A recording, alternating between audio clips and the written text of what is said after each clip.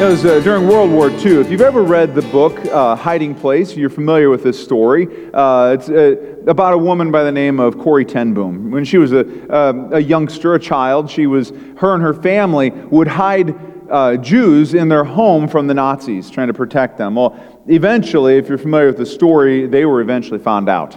And her whole family ended up in concentration camps along with the Jews.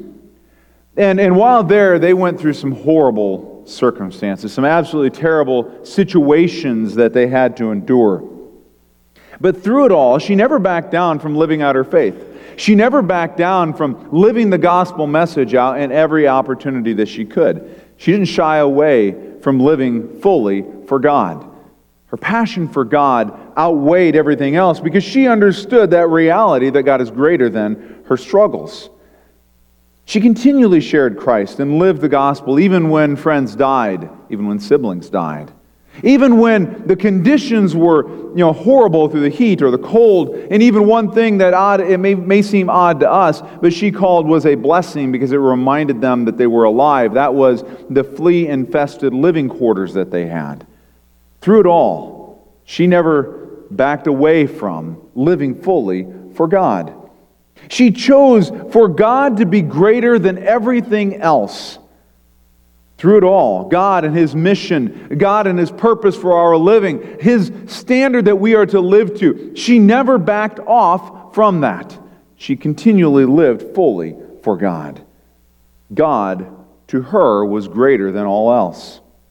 One time after the war was over, she was speaking to a group of people at a church about faith in Christ. And after it was over, one man came up to her to thank her for her message because it had inspired him. And he let her know that he was a Christ follower, and what she had to say was significant. It impacted her in a great way. Immediately, she recognized the man. This man was one of the guards who had caused a lot of pain, a lot of hurt. As a matter of fact, this man, this one person, was actually responsible for the eventual death of her sister. Here she was face to face with him. And she shared how she struggled, how this moment seemed to last forever. As he's talking with her and he extends his hand to shake her hand, to thank her for the message, he's unaware of who she is. And she talked about how she struggled through that. And she wrestled with God. The hatred for all that he had done and this man himself was welling up inside of her. And she was saying in her mind, I cannot accept this man. But she felt inwardly as she wrestled with God that God was saying, but he's one of my children too. She realized at that moment, who was she to treat poorly one of God's people? Who was she to treat them as less than? She shared how she forced her arm up. It was a conscious choice to force her arm up to shake his hand. And at that moment when she finally overcame, when she finally conquered her own desires and submitted herself to the greatness of God and God's design for us, that everything changed. And she was able to perceive him in a totally different light. That he had received the same grace that she had received. That he was a brother in Christ to her. She had chosen to make God greater than her struggles. God's purpose, God's mission was greater than anything she was going through. In fact, this is a fact that God is greater than everything. We've talked about this already. It's not a question about whether God is greater than everything. But the problem comes in for us is that there are times in life when we must choose to make God greater than something. Those difficulties that we face in life are often that very place. Put yourself in Corrie ten Boom's shoes as you're face to face with a man who caused so much hurt and pain. The man who was ultimately responsible in some capacity there for the death of her sister. And there she was face to face with him. And she had to choose to make God's design for how we interact with other people greater than her personal desires in that situation. There are times in life where our struggles threaten to be greater than all else. Our struggles threaten to be such that we cannot see past where we are. or what should be. Our feelings get hurt. Maybe somebody has wronged us or somebody that we care about. There are times in life where we look at those places and those situations and we ask ourselves, how can we get past this? Because if God is greater, well, we just have to. We don't have an alternative in here. During those times, we must make that conscious effort to make God greater than ourselves. From viewing people or circumstances to changing our attitudes and behaviors. Every area of life, sometimes those struggles seem insurmountable, but God must be greater. He must be greater than everything else. Paul had written in this letter to the Philippian church, he had written already about how pleased he was with the Christians there in Philippi. How excited he was, how he prayed with joy because of them. That every time he prayed, he thanked God for them because of their partnership in the gospel, because of their faithfulness to God. They had partnered with the gospel from the beginning until now, and he had even bragged to other churches about their faithfulness. Their life in Christ, in other words, was an example that all of us could follow for the centuries that followed after that. So today we're at verse 7, Philippians 1:7. If you have your Bibles, you can turn there. Verses are going to be up on the screen as well. But if you're following along in the YouVersion app, the verses are listed in there. You can find us under Events on the YouVersion app. We're only going to read one verse today, Philippians 1:7. Paul wrote this. He says, "It is right for me to feel this way about you, since I have you in my heart, and whether I am in chains or defending and confirming the gospel, all of you share in God's grace with me." Now remember, we've already talked about this, that Paul is writing from prison. More specifically, he's writing from that 2-year time when he was under house arrest in Rome. And he's writing to them from, well, not exactly the greatest situation. It wasn't horrible, as one of his later imprisonments, when we talked about this last week, where he's in that dark hole. This is a bit more of an easier perspective, but nonetheless, it still was difficult.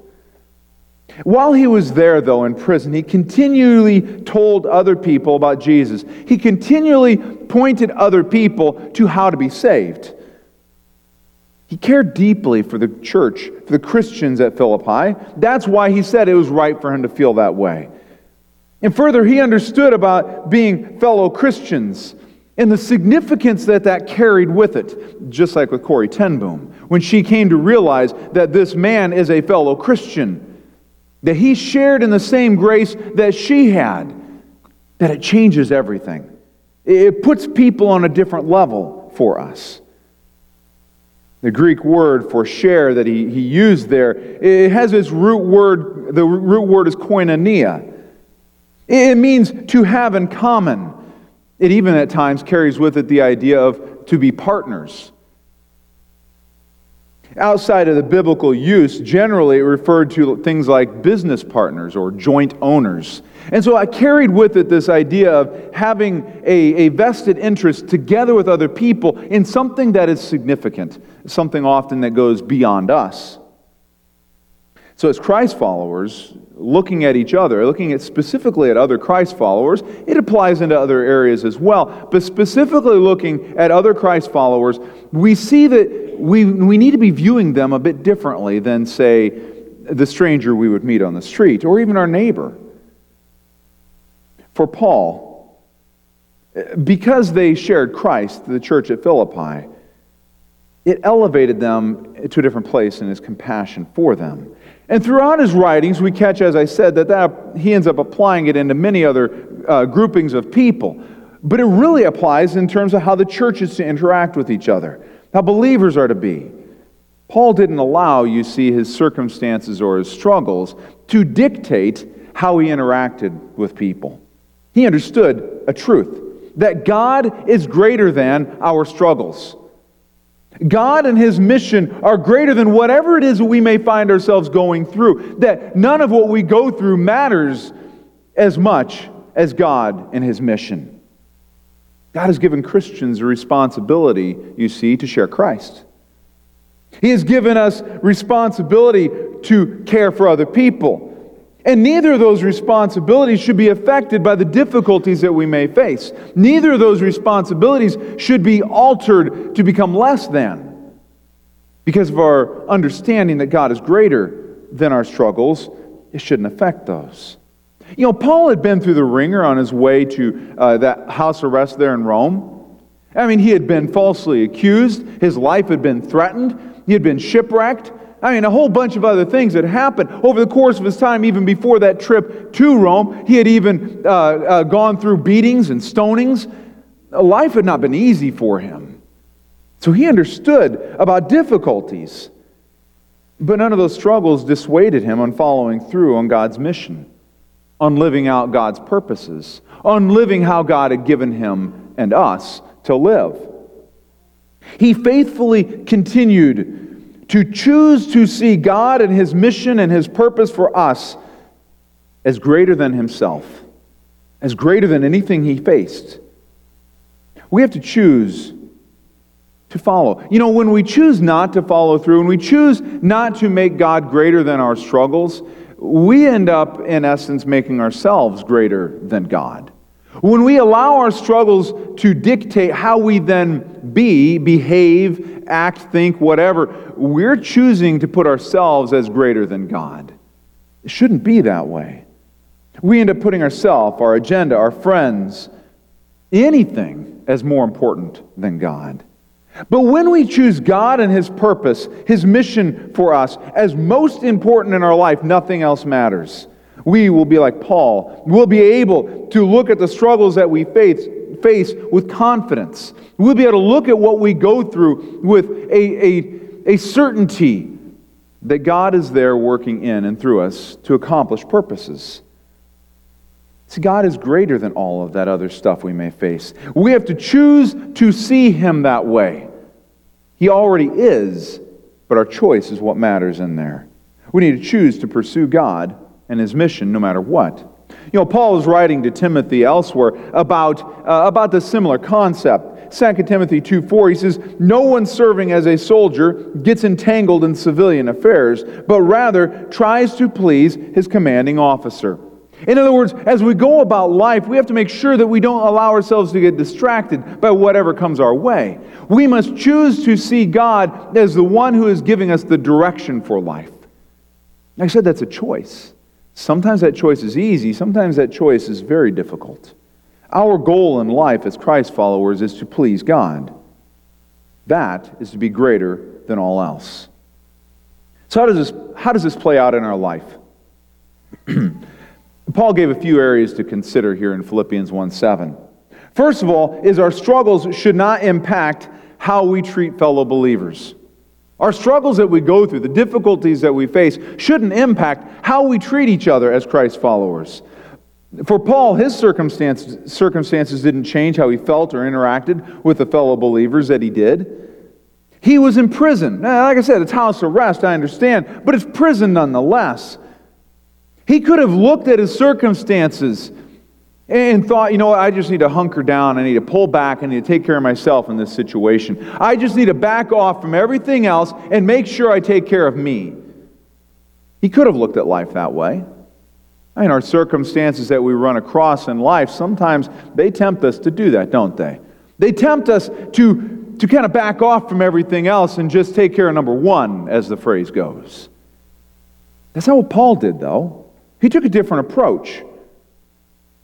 He saw God as greater than his struggles.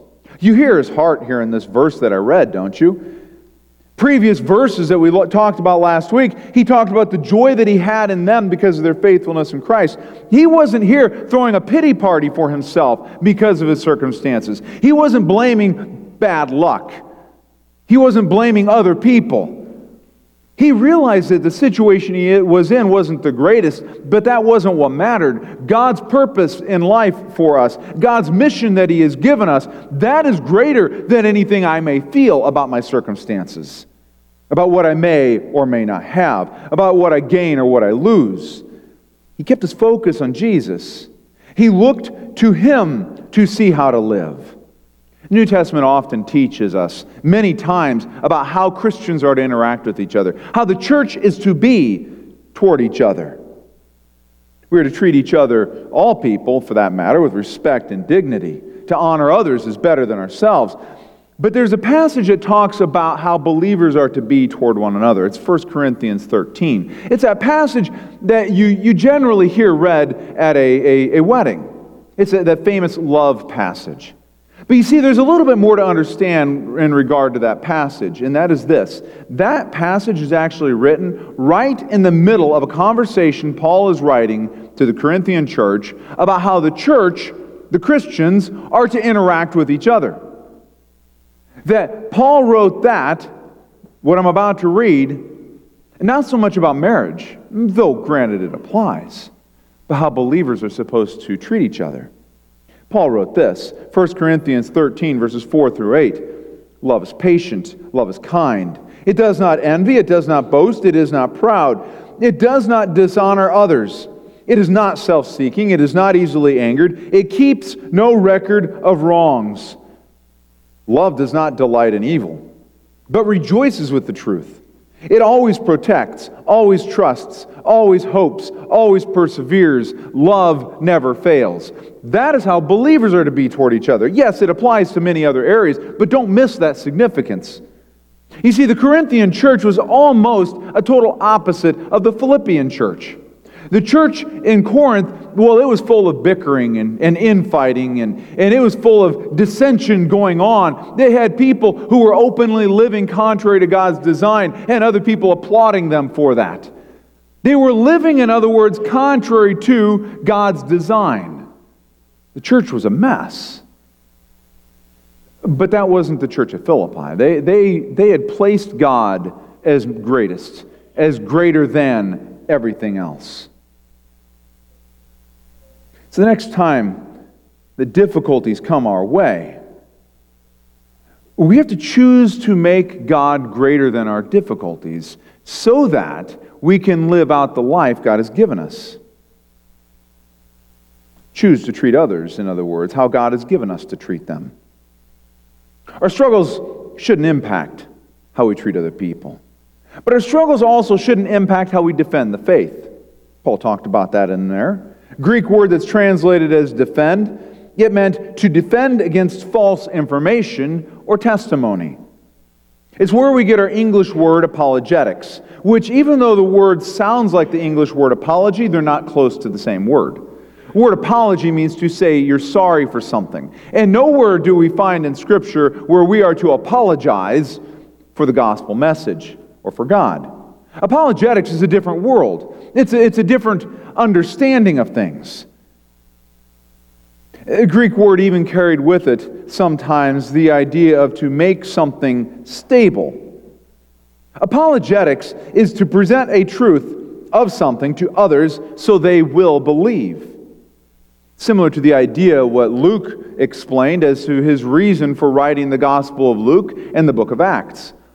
So that the people, the readers, would understand more fully, or it would stabilize their faith in Christ as they read these historical accounts of Jesus and the early church. It's that same idea. When Paul was defending the faith, he was helping to stabilize people's beliefs as he shared Christ with them, helping them to understand that God is real. You know, in the middle of our struggles that we may find ourselves in, we need to look to people like Paul. You know, he never stopped helping others to know the truth, to come to an understanding of the gospel message so that their faith would be stable. He continually shared Christ no matter his circumstances. Even in 2 Corinthians chapter 1, Paul was sharing with the Corinthian church again, and at that point he shared with them some difficulties he had gone through. It was in one of his times that he was up there at the church of Philippi, in that area anyway, north of Corinth, and he shared how the persecution became so bad that he despaired even of life itself. When you understand what Paul went through, you got to wonder in your mind, that must have been absolutely horrible. I mean, he shares all these different things throughout his writings and in the book of Acts of these difficulties he went through that I talked about already.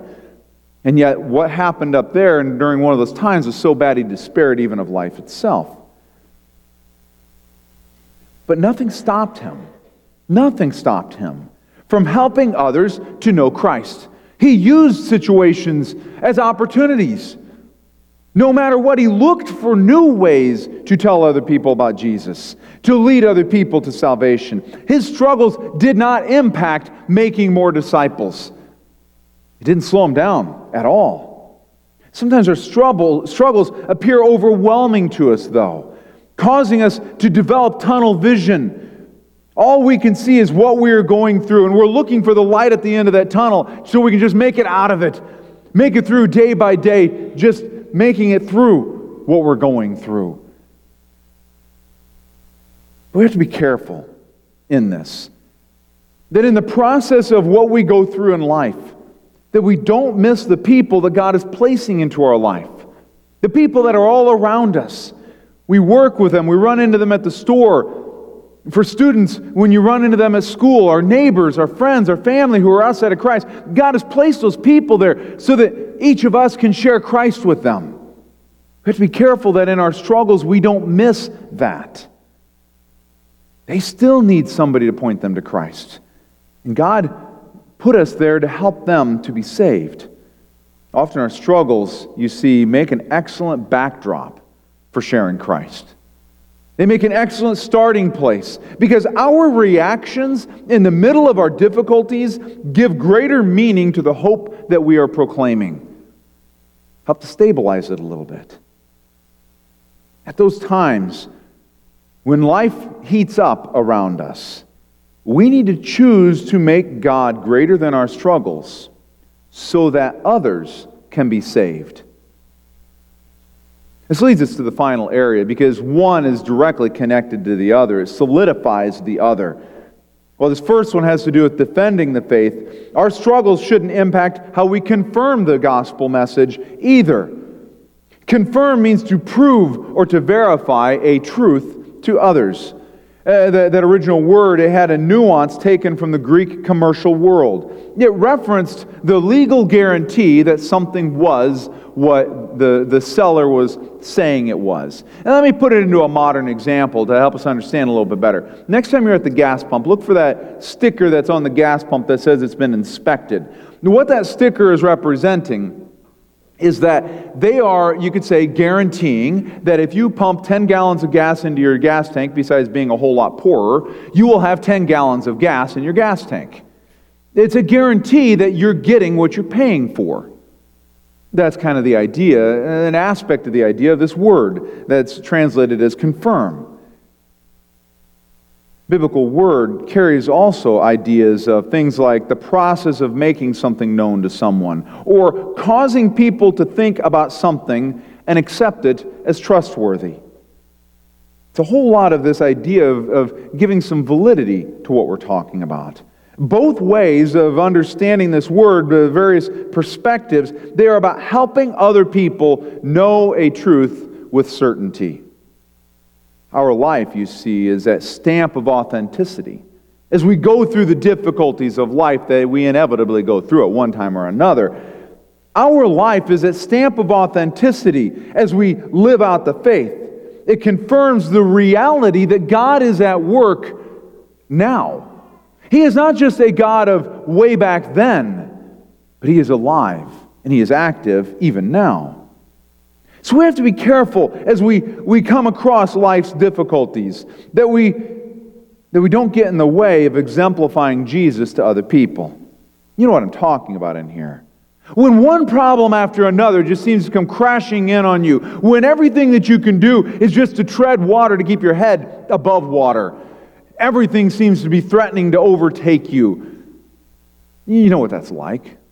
One appliance after another breaks down, and as soon as you're starting to get that taken care of, the car breaks down too. It's one problem after another after another. You feel like you're just going from one crisis to the next, and all of your energy is spent just existing in life. We may be tempted to focus our energies back on ourselves, to the neglect of living out the faith. You know, John wrote about this in 1 John. 1 John 1, 5 through 7. He says, God is light. In Him there is no darkness at all. If we claim to have fellowship with Him and yet walk in darkness, we lie and do not live out the truth. But if we walk in the light, as He is in the light, we have fellowship with one another, and the blood of Jesus, His Son, purifies us from all sin. As we're going through the difficulties that we may face in life, the problems, when we live how God has called us, living in the light, when we strive to be what God has given us to be, we end up having that fellowship, which, by the way, is that same connecting word, koinonia. We have that fellowship with other believers. We need to understand and remember that connection is there. Our life is a confirmation further to those around us who don't yet know Christ. It is a confirmation for them of the reality of the faith that we proclaim. From our actions and our words to our attitudes and emotions. All of it is part of confirming the gospel to those around us. Jesus taught that out of the overflow of the heart, the mouth speaks. I don't watch TV anymore. It just kind of lost interest for me. But there was a commercial on back when I did watch TV. It was a credit card commercial with the phrase, "What's in your wallet?" I want to borrow from that and tweak it just a little bit. What's in your heart? When life heats up around you and in every aspect of life, the question really boils down to what's in your heart. Because what's there is what's going to come out. When things don't go how you think they should or you feel they should, when things are maybe taken away from you or dumped on you, I could go on and on, but you get the picture. When life heats up and you're facing difficulties and struggles, out of the overflow of the heart, the mouth speaks. What's your heart full of? It should be full of the love of God. It should be full of love for God, which then spills over into love for other people. And what should be coming out of us as the difficulties of life hit us should be things that glorify and honor God above all else, because we have chosen to make God greater than our struggles. We must choose to make God greater than our struggles. Our faith should be evident to all. A confirmation, confirming the gospel message, proving that God is real. Life is neither all roses nor all doom and gloom. We know that to be a reality. As long as we are this side of heaven, that is the reality. We may be going through a great time right now, but we know how life goes, and we know something is going to happen, don't we? We may be in the middle of a difficult time, but we know how things change. Eventually, we'll likely get out of that again. But we must choose, no matter what, in every circumstance, in every situation, to choose to make God greater than our struggles, so that out of the overflow of our heart, love for God, we end up defending and confirming the faith. We end up treating each other in the way that God has given us. We end up living out the gospel message, living how God has called us to be.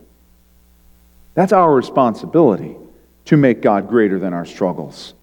It's a choice that we must make. Yes, it is a reality. God is greater than our struggles. But if we don't consciously choose to make Him, the next time something comes your way, you may react in a way that is less than godly.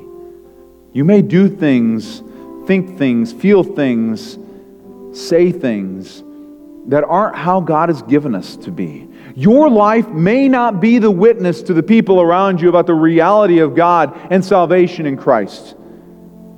That choice, I understand, it is difficult at times, both in the good times and in the bad. In the good times, we tend to often forget God. In the bad times, sometimes we have that tendency as well to forget God.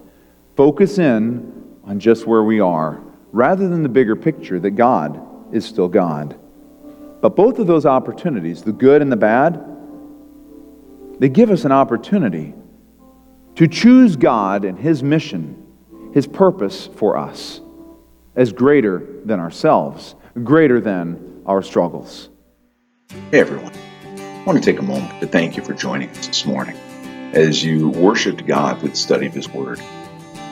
If you're listening online, not part of a church, I can't stress enough the importance of joining with other believers on a regular basis. God has given us in the Bible the responsibility to gather regularly with other believers, to serve alongside, to encourage, and to challenge each other to live more faithfully for Him, to live out the gospel message. If you live in Burlington area and you don't yet have a church, I'd like to take a moment to invite you to join us this next Sunday and serve God alongside those who are here. If there's anything we can do to help you in your walk with God, just let us know. If you're challenged or encouraged by today's message, would you leave a review on Google or a comment on Facebook? We'd love to hear from you. And your comments may be something that encourages somebody else to walk more faithfully with God. Thanks again, and see you this Sunday.